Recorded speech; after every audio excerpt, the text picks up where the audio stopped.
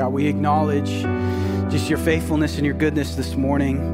And we think back on our lives, and we think about those moments. We got to move past just intellectual knowledge of, oh yeah, I know God is my heavenly Father. I know Jesus is a friend who sticks closer than a brother. We go back to those moments in our life where we needed a father and you were there. We needed that friend and you were there. And God, you have been so good. Our lives haven't necessarily been perfect. They haven't been good all the time, but God, you have been good. And we have circumstances going on right now that are not so good. And we don't even know the answers why, but we thank you, Jesus, that you promise that there is no suffering or pain that is wasted. And that all of these things, you will work them together for good to accomplish the building and growth of your kingdom and your family. And not only that, but also for us personally, just to know you deeper. And so in faith this morning, we just look at the circumstances of our life and of our world, and we say, death, where is your victory? Grave, where is your sting? Because Jesus has overcome. And we don't want those just to be cheap words this morning, Jesus, but we want to enter into that reality. Even as we enter into your word, we want to reject fear and anxiety and see that you have been pursuing us every day of our life, and even this morning, that you would give us ears to hear, that you would pursue our hearts again through your word, by your Holy Spirit, that we would be changed from the inside out, that we would have an encounter with you this morning that's deeper than just our intellect and just mentally assenting to, yeah, I think that is true, but actually deep in our hearts, encountering you in a real relational way. That's what we want, Lord. And so we thank you that your gospel is not a matter of talk, but of power. And we just invite you and ask you to move in power this morning by your Spirit and through your word. In Jesus' name, amen. Amen. All right, please have a seat. We're going to dive in. Full disclosure, I went over last service. I'm going to do my best to not do it this service, but man, it's tough. It's tough in Revelation. There's so much stuff. There's so many details, so many things to explain, and not nearly enough time. And so, again, if I could point you to our podcast called Behind the Sermon. It's available anywhere you would get your podcast, or on YouTube if you want to see our faces, which you probably get enough of that. So just audio might be fine. But this week, anything that there probably are many questions that you may have on the back end of this. We have actually a place on our website. You can go and ask specific questions that you have as we go through the book of Revelation, and we will come around and answer those to the best of our ability. And so just want you to know that up front. But so we had a bit of a problem at our house a little while ago. See, my oldest daughter, Eden, loves to do crafts. And one of the things that she often needs for her crafts is a pair of scissors. That's great, except when she's doing it unsupervised. And often, so her and then my younger son, Seth, who, Eden is always the one with the plan and the agenda, and Seth is the one that he just wants to hang out. And he just wants to have fun. He doesn't care what we're doing. It just needs to be fun. So both of them would go along, they're running around the house with scissors, cutting stuff, and thankfully not usually themselves. But we talked through that many times. It's like, Eden, you cannot use scissors without mom and dad there. We had that conversation many times. And so sometimes as a parent, you need to change your approach. Trying to engage with her intellectually, like, okay, don't do this. Like just trying to spell it out, real black and white, don't do this. And so what I did was I told her a story. I said, Eden, when I was young, we had a family friends, and two of their kids, they were pretty young, probably 5 and 2 or something like that, real similar to Eden's, Seth's ages. They were going to, they both wanted Tootsie Rolls, but there was only one Tootsie Roll. So the good old big brother, 5-year-old takes a pair of scissors and starts cutting the Tootsie Roll. And his sister can't wait and reaches for the Tootsie Roll mid-cut, and snip, there goes her finger. like a good chunk, not just like beep, but like bah, like amputate, like big one. And so I told Eden that story. And I wasn't like crazy graphic about it, but sometimes for somebody to have wisdom, sometimes the way that we actually receive wisdom about how life works is through story. The reason I told her that story and the specific way I told her that story was not, I didn't say, Eden, if you use scissors without mom and dad there, the boogeyman scissor man is going to come in the middle of the night and cut your toes off. I'm not trying to freak her out about scissors. I'm not trying to make her feel afraid for her life. I'm just trying to help her with a story engage with the reality of life.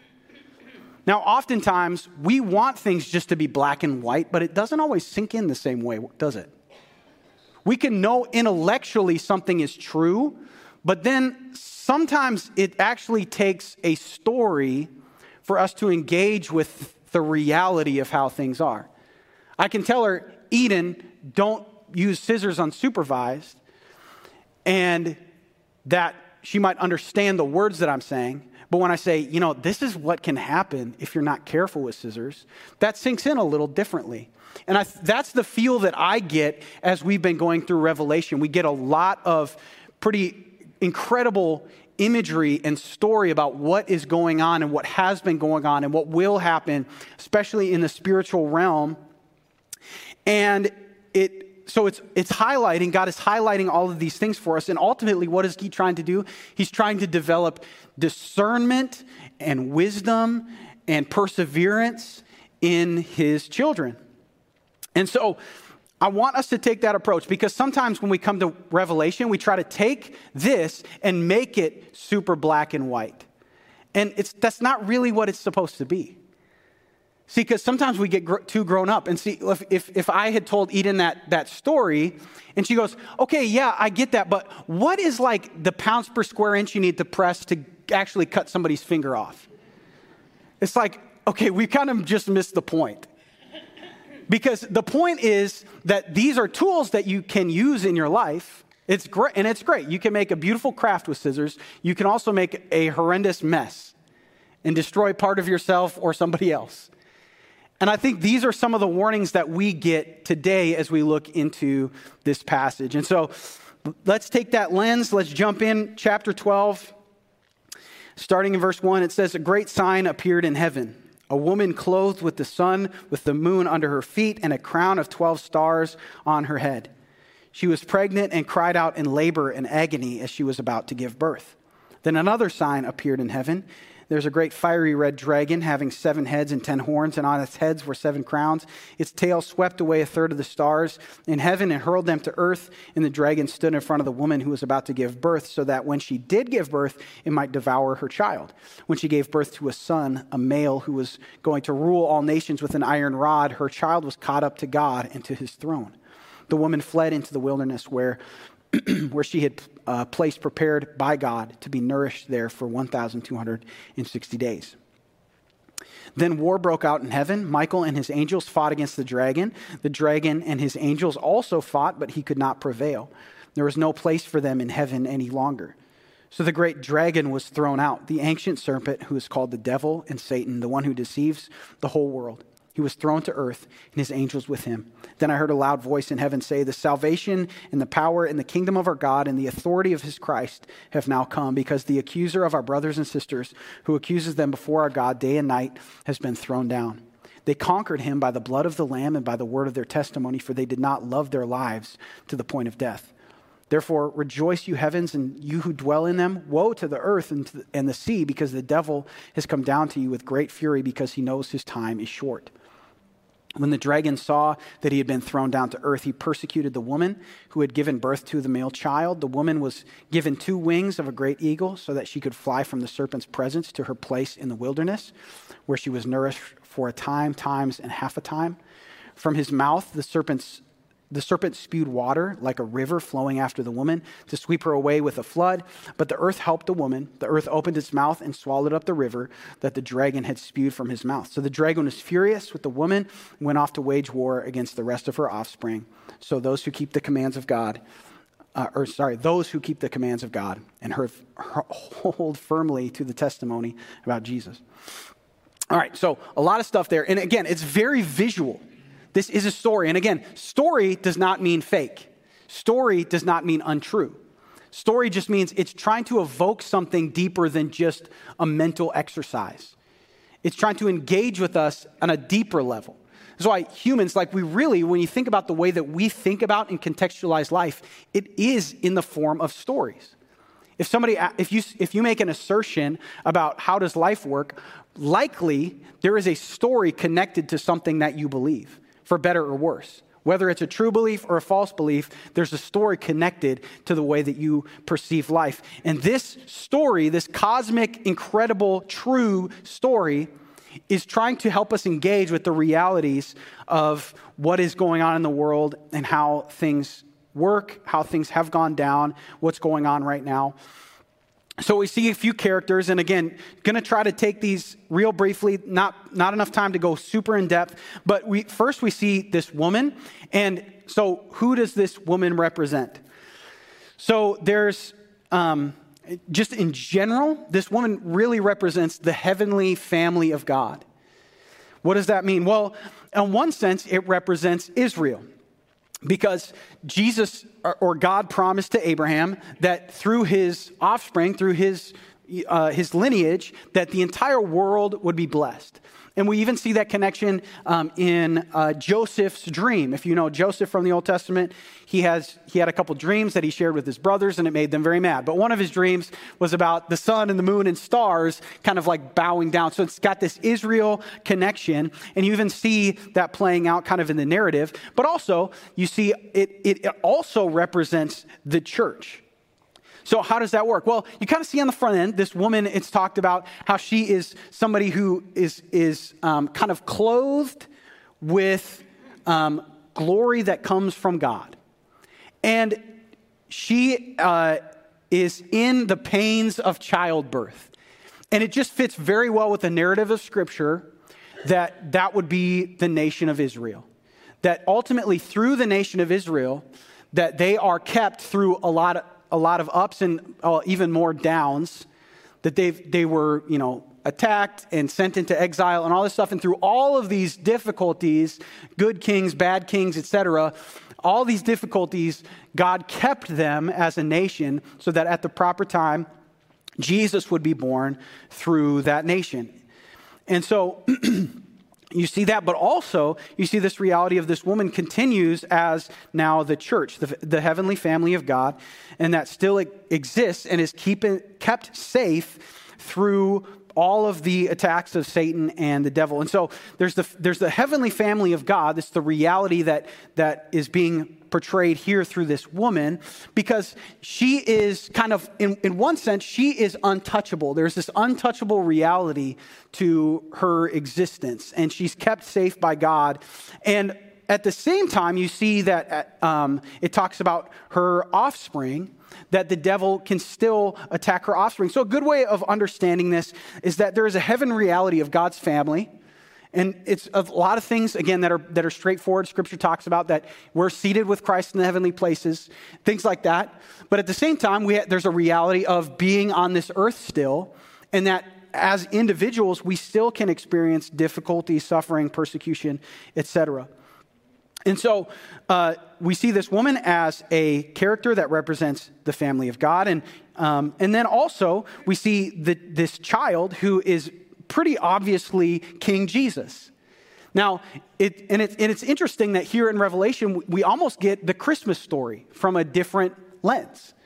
And it's just condensed. It's like it talks about Jesus, that he was born and then he ascended. That's kind of how it condenses that. But thankfully, we see a lot more in the Gospels, Matthew, Mark, Luke, and John. But this is really the gospel, is that Jesus came as king.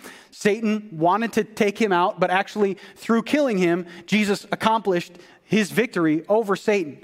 So really, all of this is kind of a big, and honestly, all of Revelation is just, in one sense, a lot of trash talk at Satan, that he cannot win.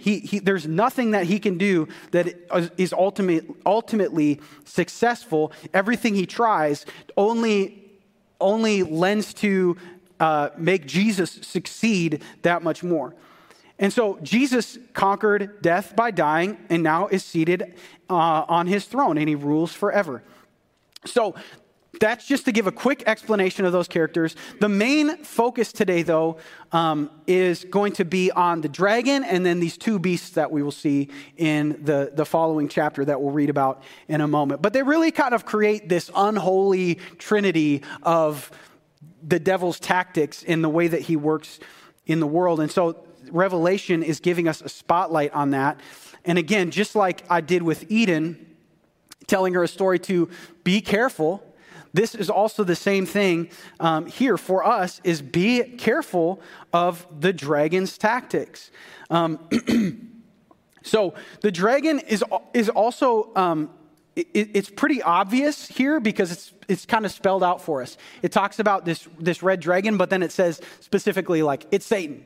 It's the devil. It's that serpent. So we should think back to Genesis chapter 3, where Adam and Eve are deceived by the serpent.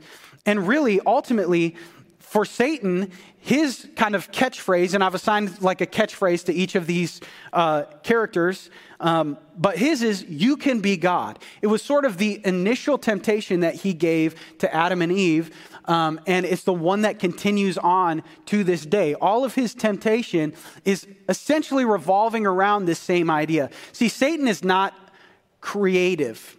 He's deceptive, but he's not creative. He can take things that God has created, real truth that God said is, reality that God says is real and true, and he could take that and he could twist it, but he can't come up with anything really new or original on his own. This is just a twist of truth. So what he did when he comes to Adam and Eve, hey, what did God say? Did God really say you can't eat of any fruit in the garden? That sounds really bad. They're like, no, he's just said we can't have this one tree. Oh, well, you know why he said that? He's holding out on you. He's holding out on you. He just knows that if you eat it, you'll all of a sudden become smarter than him. And now you'll be able to decide what is true for you, what is right and wrong. And that is the initial temptation. And man, we face that every day today. That God says, this is what's best for your life. And you're like, I don't know. See, this is Satan's kind of, it's just been his catchphrase or his tactic for all of time. He comes usually in the guise of kindness as an angel of light. It's like, hey, I've got a secret path that you don't know about, and it's way better than this. And he promises good. He comes in the guise of kindness, and I think even the guise of liberation. I can set you free. Isn't it annoying that God has put all these restrictions on you? You can't eat from any of this fruit. I'm like, yeah, you know what? It is kind of like that. Just this one tree. I know it's just one tree, but it is almost like everything. It's almost like he said no to everything. And, you can feel this building up, and we've experienced that in our own lives. We know about what God asks of us or even commands of us, and we're like, oh, that's so restrictive. I don't know, I think I could figure out a better way. And it's just the same thing that Satan has been telling us from the whole time. But it ultimately, what he doesn't say is the liberation that we gain is liberation from the source of life. You don't have to be alive anymore.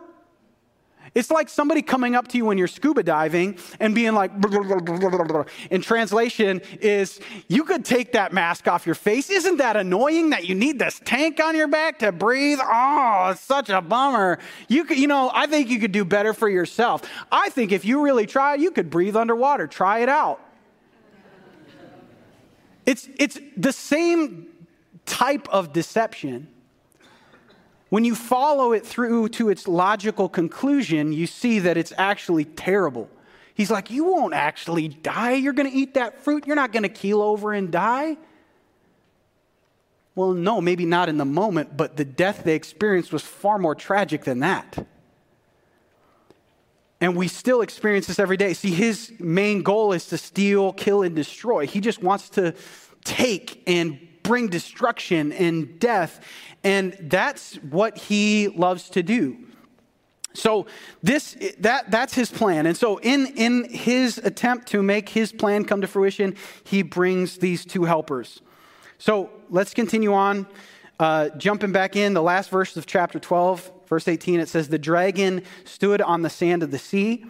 It says, I saw a beast coming up out of the sea. It had 10 horns and 7 heads. On its horns were 10 crowns, and on its heads were blasphemous names.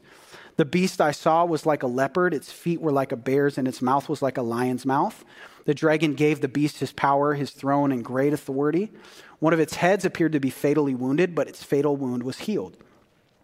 The whole earth was amazed and followed the beast. They worshiped the dragon because he gave authority to the beast, and they worshiped the beast, saying, who is like the beast? Who is able to wage war against it? The beast was given a mouth to utter boasts and blasphemies.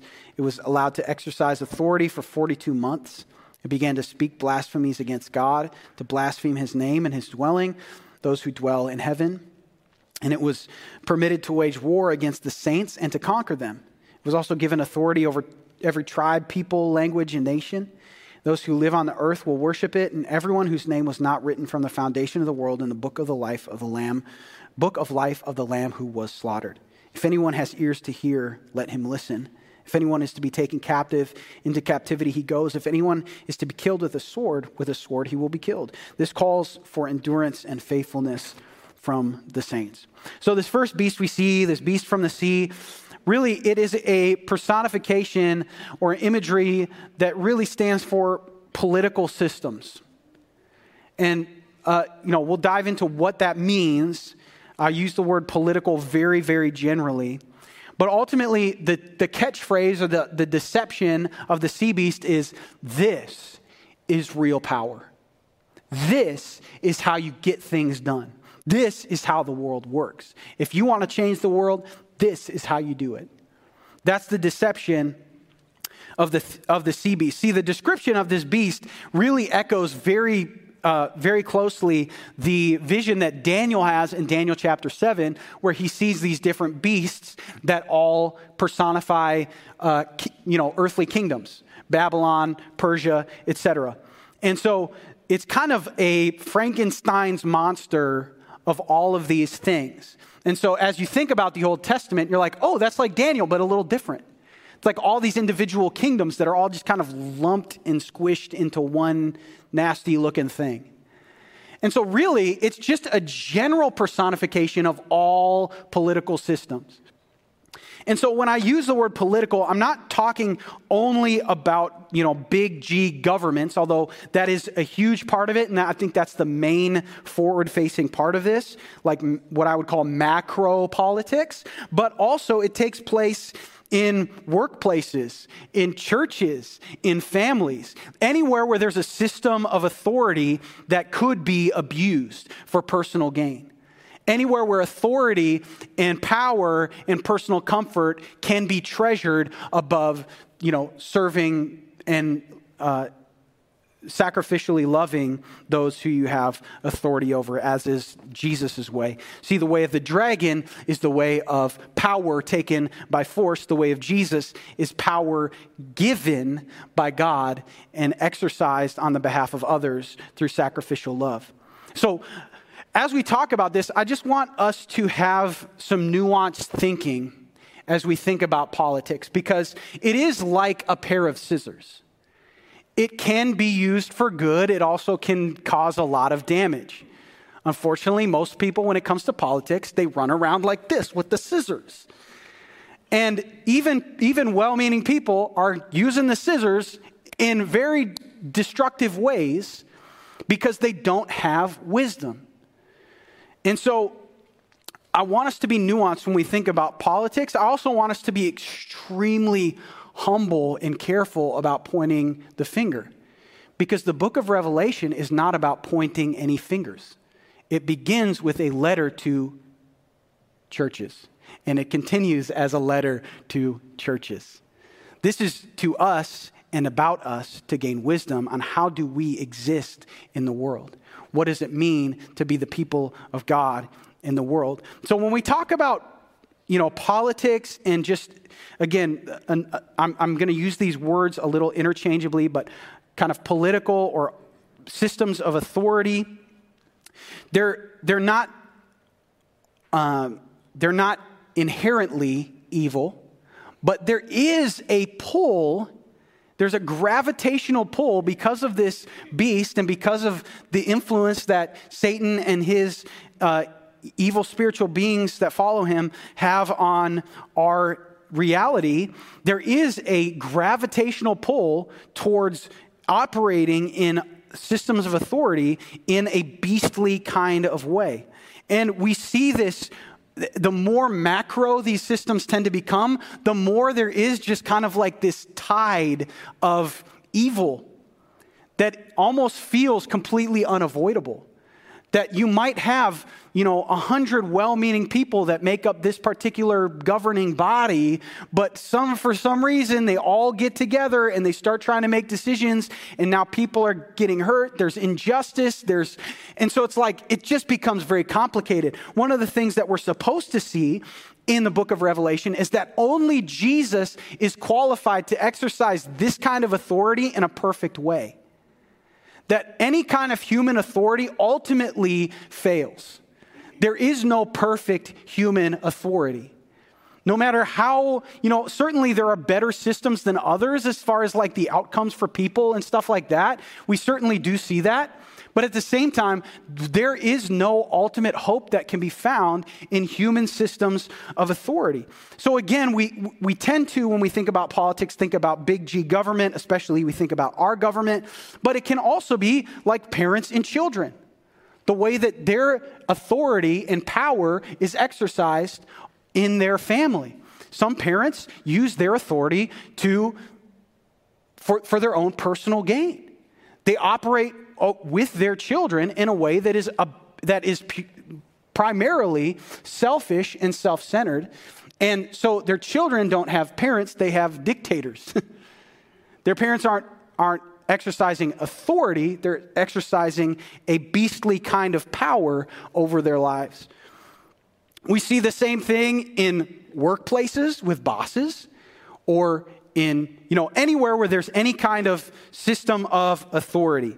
So let's keep a nuanced view that authority and power can be used for good. As Jesus said to his disciples, he said, hey, you guys will have leadership. You will have authority. You will have power of a certain kind with people. You're not going to use that like the world does, to lord it over people. You're going to use that like I use my power to serve, to give sacrificially and to love. But we see it all the time that power almost always, like there's very few instances where power doesn't end up corrupting someone in some way. The more power people gain, and again, this can be presidents or pastors, power corrupts people. And so, that's one of the things you see kind of in visual form on this beast, that it has these 10 horns that kind of represent this control and power. And ultimately, this power, when people have these positions of power, governments have power over people, often those with authority will turn to violence and abuse and different methods of coercion to maintain or grow their influence and their power. So people tend to fear and worship this beast, this personification of just governments and systems of authority. And it's almost a picture of basically just universal. Like that is everybody's hope is in that. And it kind of has the caveat, except those who worship Jesus. There's kind of one or the other. If your hope in this life isn't Jesus, then your hope has to be man-made systems of authority. That they're the only options. So you're worshiping Jesus, you're trusting in him, or you're trusting in people and their systems of authority. It also has 7 heads. So it kind of gives a picture of there's different facets, almost in a sense, multiple personalities, or just different personifications of the same general thing. Like different, so this could be, it could signify different leaders, even different things. So like, democracies or dictatorships, large countries, small little tribes, this leader, that leader. Ultimately, it's all connected to the same thing, and it comes from the same place. all of these different methods of political power ultimately have this tug to become beastly. We also see that it's just covered in this idea of blasphemy. And blasphemy is basically anything other than God saying, I'm God. And it was one of the things that Jesus did that made the Pharisees want to kill him. And so, sorry. And so you see that there's ultimately this idea that I am in control. I am God. I'm the one that actually gets things done. And so on whatever level that looks like, it's a pursuit of power that leads to whatever ends that you ultimately want. So what we also see is that one of the heads is wounded, but it doesn't die. It still lives. And it really is. I think it's a perfect picture of what we've seen played out over and over and over throughout history. How it's like we fight this war, we overthrow this leader, we overthrow this political system. Sweet, we have the new good one. And then the new one has the same or different but similar problems as the old one. And people will give their lives, worship, they will give their lives for the sake of a political system that they have put their hope in. And ultimately, what does it lead to? Just another political system that may be run a little differently, but has all of the same kind of roots as the one before it. Now, again, we have to have nuanced thought because sometimes change is for the better, okay? But ultimately, when our hope is in political systems, we are worshiping something other than Jesus. And our motivation for this worship is not love. It always is motivated by fear. This is always how political systems motivate people to get on board because there's the fear of what might be in the future. If this doesn't happen, if this person doesn't get in power, if we don't dethrone this person, etc., if we don't do this thing politically, then our kids fill in the blank. Then you will fill in the blank. Then your life will not be the same and in these myriad of ways, and things will be so much worse. And so it's motivated by fear, and when we feel afraid, we are willing to do violence. That we will participate, the method of control ultimately breaks down when it comes to the sea beast. The method of control ultimately is violence, and it's a very effective means of control. See, this beast deceives people to fear, and then it deceives them to use the beast's tactics to continue to try to just like exist in the world. So often this violence can be specifically physical harm, and governments can wield that kind of power over people, kill people, throw people in jail. But it can also just be kind of a general social or economic impact. And we see that even in the letters to the churches as they're talking to these churches about the things that they're experiencing. Sometimes it's people being thrown into jail. Sometimes it's just being unable to kind of participate in trade and business and things like that. But ultimately what the beast's deception is, hey, don't you hate all this injustice? You know how you're going to beat it? Violence. You know how you're going to beat this? By totally owning that other group of people. That'll get you what you want. And that's the promise and the deception of this beast. So I think it's far easier to think about this as a reality. I think a lot of times the interpretive lens that we take to Revelation is too quick to think of this as an external reality, as something that will happen someday, that will happen to the church. And we're kind of like, oh, yep, now it's happening. It's like, no, this is also supposed to be present for us right now. And see, what are the ways that we have not only do we see this today, but what are ways that we have been complicit in participating? And so let's continue, because I think this takes it even to a deeper level as we see the second beast. So we see the sea beast as kind of political powers, and now we see in verse 11, chapter 13, we'll see the next beast. It says, "Then I saw another beast coming up out of the earth. It had two horns like a lamb, but it spoke like a dragon. It exercises all authority of the first beast on its behalf and compels the earth and those who live on it to worship the first beast, whose fatal wound was healed. It also performs great signs, even causing fire to come down from heaven to earth in front of people. It deceives those who live on the earth because of the signs that it is permitted to perform in the presence of the beast, telling those who live on the earth to make an image of the beast who was wounded by the sword and yet lived. It was permitted to give breath to the image of the beast, so that the image of the beast could both speak and cause whoever would not worship the image of the beast to be killed. And it makes everyone, small and great, rich and poor, free and slave, to receive a mark on his right hand or on his forehead, so that no one can buy or sell unless he has the mark, the beast's name, or the number of its name. This calls for wisdom. Let the one who has understanding calculate the number of the beast, because it is the number of a person. The number is 666. So right there at the end, the number of the beast, the mark of the beast, it's like one of the most prominent features of the book of Revelation. I'm going to try to get us there before we run out of time, but if I don't, we'll definitely talk about it on the podcast a little more in depth. But I want to, because I think unless we understand this beast, we don't really understand what its mark is. And so the land beast really ultimately represents propaganda that leads to religious devotion to political systems. I know this is a bit of a mouthful, but propaganda that leads to religious devotion to political systems. And the deception is, or the catchphrase is, comfort is the goal. Comfort is the goal. And man, that is a deception that I think speaks directly to the sinful human desire. That's, I just want my life to be easy. I want my life to be good. And this second beast says, hey, you know how you do that? You worship the first beast. You want to actually make things change in the world? Got to play the game. You got to participate in this system. Yeah, I know there's some gross stuff, but this is just how it works. This is how the world works.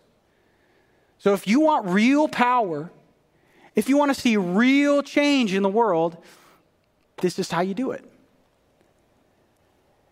It's propaganda that says this person, this system, this country, this whatever, you fill in the blank, will lead you to the life that you dream of. And it just never works like that, does it? It's a deception. It's not true.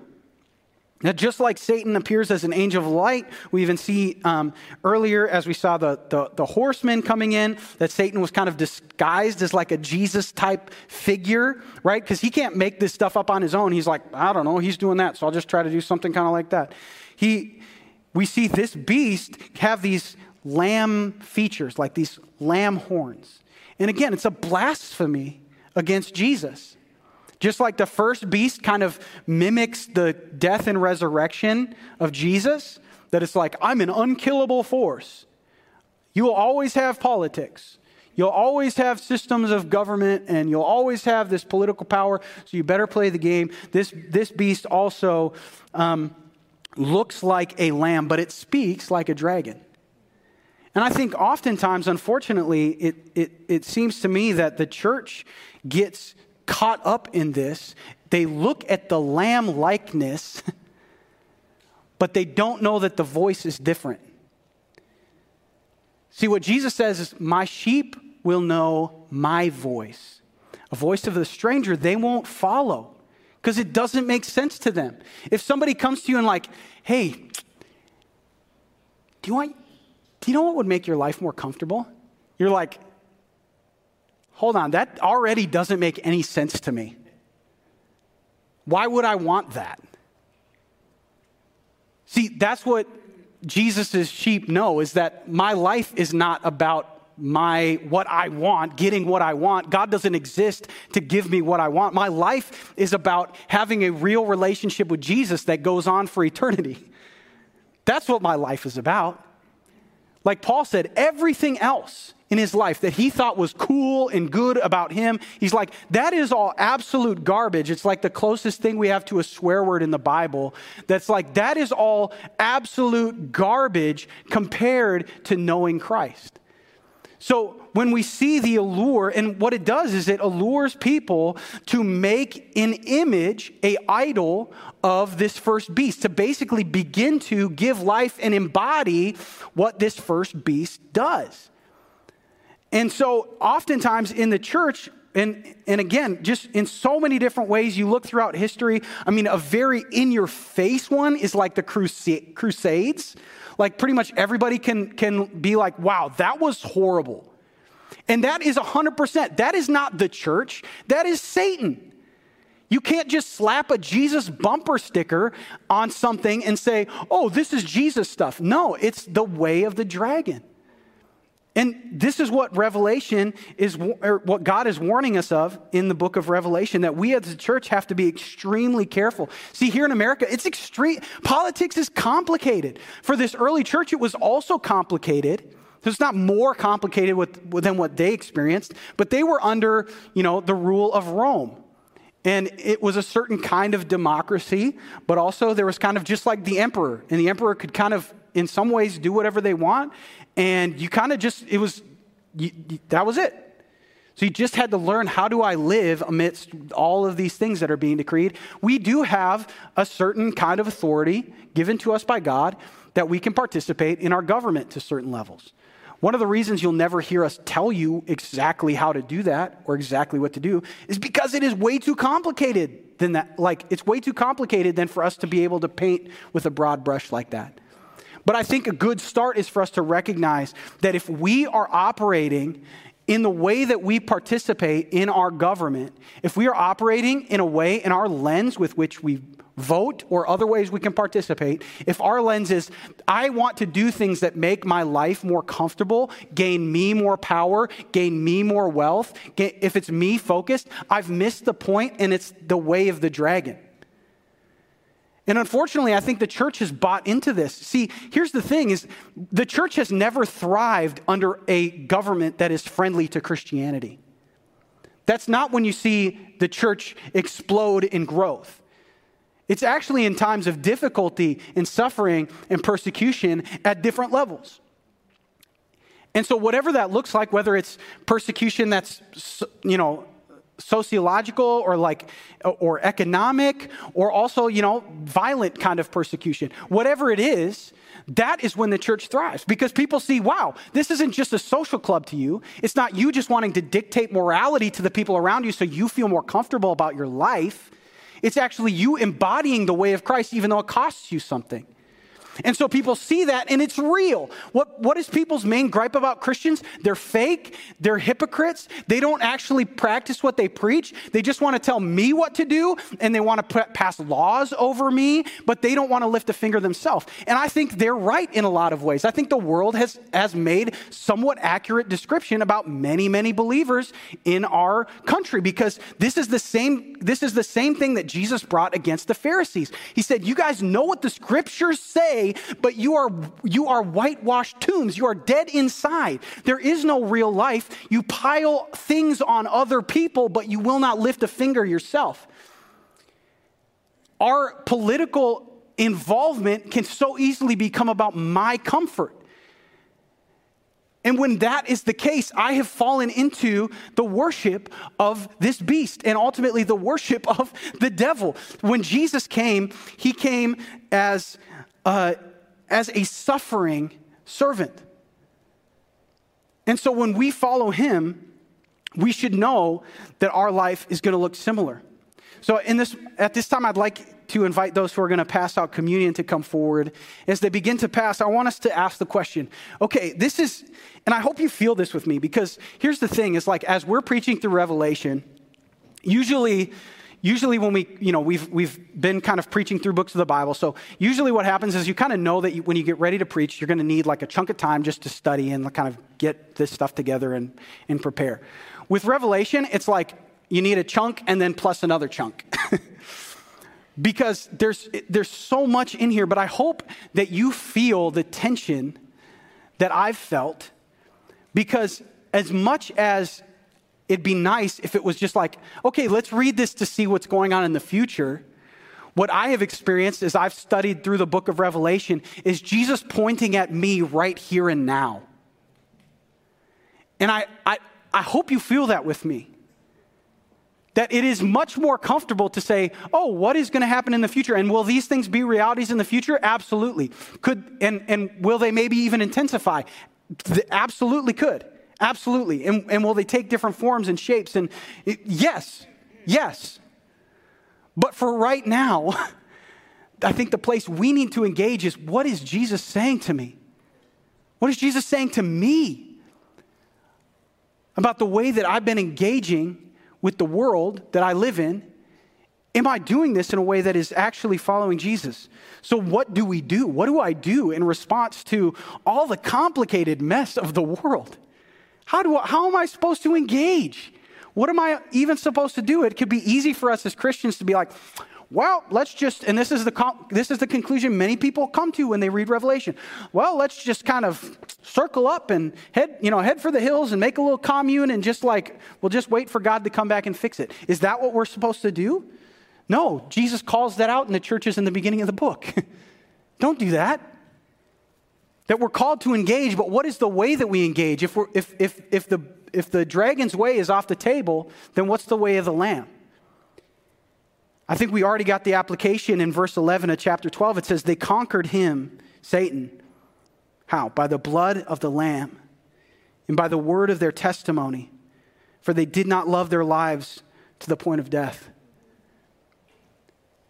See, first of all, we have no chance. We have no hope if not for the blood of Jesus. It is our only hope. And as we come to the table this morning, we're warned by the Apostle Paul that we should come in a worthy way, not in an unworthy way. Because if we come in an unworthy way, he says that's why some of you have been sick, some of you have died, because you've come to the table in an unworthy way. It's a stern warning. And so our question this morning should be, how do I come to the table in a worthy way? We come through the blood of Jesus. We come with a lot of humility saying, Jesus, I bring nothing to the table. I don't come in a worthy way because I did a great job this last week reading my devotions or something. I come in a worthy way because I say, I can't get it right. There is no way I could get it right. The only reason I can have boldness before your throne is because I come through the blood of Jesus. So we conquer Satan by the blood of the Lamb and then by the word of our testimony. That we just stay consistent about speaking truth. Again, we don't cloister up and just pretend like evil doesn't exist. It absolutely does. We don't shrink back under the threat of persecution or violence or anything like that. But that we say, this is what's true. This is who Jesus is. This is what he's done in my life. So I'm going to ask the band to come up. And as we move to communion, I want us to think about Jesus. Because it is in Jesus we perfectly see what does it look like to live in a very complicated time politically. I mean, think about he lived with a dictatorial Rome that was overseeing they weren't citizens of Rome in the same way that Roman-born people were. They were just under the control of Rome, and they kind of got to have their own little government, sort of. And so everybody's just grabbing for pieces of power and control. And the Pharisees, they're like, oh, we want to kill Jesus, but we kind of have to ask Rome. And so you just see this complicated political environment that Jesus is in. And right from the beginning of his ministry, he goes to the wilderness and Satan comes and tempts him. And he says, hey, you could have the biggest earthly kingdom that anybody's ever known. I'll give you all these kingdoms of the earth. You can have them. Wouldn't that make such a huge difference? You would be able to tell everybody what to do. Nobody could stop you. If they tried, you could just squish them like a bug. You'd have every army on the earth would be at your command. And Jesus is like, that's not what I'm about. That's not my kingdom. My kingdom is an eternal, everlasting kingdom. That kind of kingdom will pass away. But my kingdom is eternal. He rejected it in the wilderness. He rejected it from the Pharisees. They're like, oh, hey man, if you play nice with us, we'll be like, yeah, you could be the Messiah. We don't care. That'd be great. But he wouldn't play their game. He wouldn't take power in that way. Even when he stood before Pilate, he said, hey, the only reason you have control is because my Father gave it to you. And in fact, even though Pilate was running an unfair, illegal, immoral trial, Jesus was like, this is exactly what my Father wants to happen. Do we have that kind of view when it comes to our political systems? He also rejected it when he was feeding the 5,000, more than 5,000. He gave them tons of food to eat. Everybody was full. And they're like, Jesus, do it again. They wanted to make him king. It said they wanted to take him by force and make him their king. He's like, man, wouldn't that be so comfortable? Just have free food every single day. We wouldn't have to worry about anything anymore. This would be the best king ever. And Jesus is like, no, I'm not going to be that kind of king. I want to give you eternal life. And they just keep pushing him. And finally he's like, you know what, guys? The bread, if you want bread, you got to eat my flesh and drink my blood. That's what I'll give. And so everybody leaves. He has a whole crowd of people there ready to support him, and everybody leaves. And so even many of his disciples that had been following him, and he turns to his 12. He says, are you guys going to leave too? Is that not what you want either? And Peter, it's like one of his good moments in the Gospels. He's like, where else are we going to go? You're the only one with the words of eternal life. See, this is what Jesus wants to do. He wants to build an eternal kingdom. Not one that rises and falls based on the circumstances of life and who's in charge of what. He told his disciples, he's like, man, I'm going to prepare a place for you. It's going to be like unlike anything you've ever experienced. But I think too often in the church, we have seen, just like the 5,000, we've seen Jesus as just the bread guy. It's like, I like comfort Jesus. I like the Jesus that just, he likes everything I like. I really like that about Jesus. He thinks all the same things as me. It's just great. I just think churches have abandoned the real Jesus. So many Christians have turned away from the Jesus that says, no, if you want to follow me, you pick up your cross and follow me. And we're like, no, Jesus, just give us bread always. He said, the bread I'll give is my body and my blood. So we come to the table this morning and we want to just take a moment to reflect and let the Lord bring to mind anything that we need to confess to him. Because Jesus, we come to you today and we just come hopefully with humility, Lord. Just to recognize that we don't bring anything to this relationship. We just come needy. And we recognize that we so often get it wrong.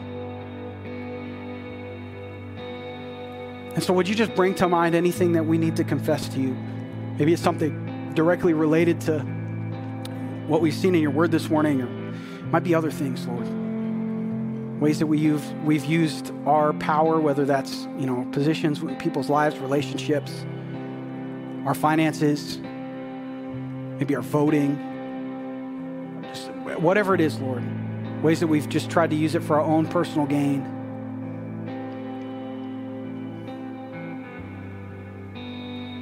And then Jesus, we just lay that at your feet and we look at you,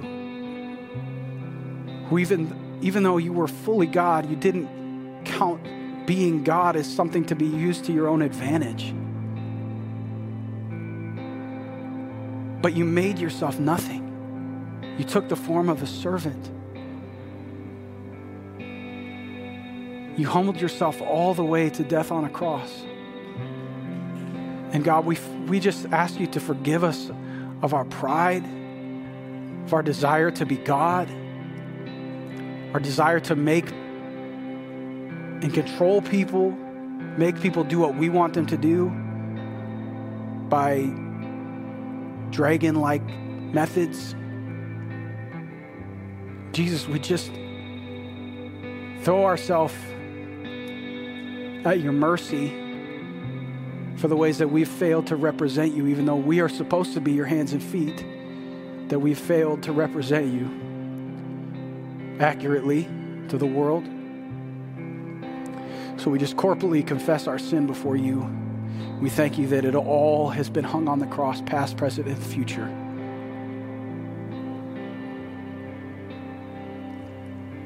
And it is somewhat silly as it might feel, we just, again, receive that forgiveness, knowing that we could never earn it. We can only receive what's freely given from you.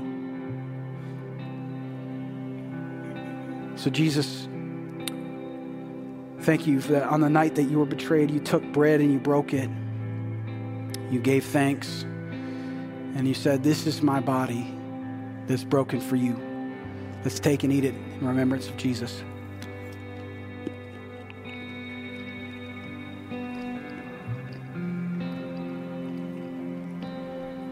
In the same way, after supper, he took the cup. In giving thanks, he said, "This is my blood that institutes a new covenant between humans and God."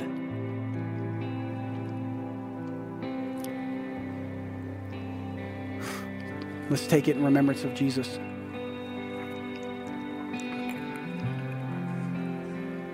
And Jesus, even as we, in a symbolic way, we take in those elements, also, Jesus, we know that we have received your life, that we are participants in your death, in your resurrection. So Jesus, would your life come out of us, that it's no longer I who live, but Christ who lives in me.